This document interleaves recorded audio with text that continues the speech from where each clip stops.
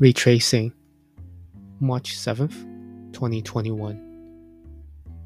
As I began retracing this path of my past, it's surprising how long memories truly last.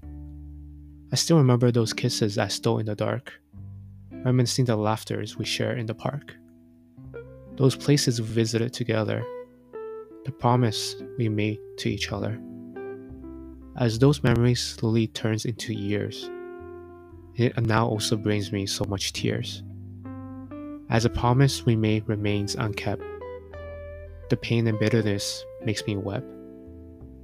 I am no longer young as I once was, no longer the one to hold your hand on the bus.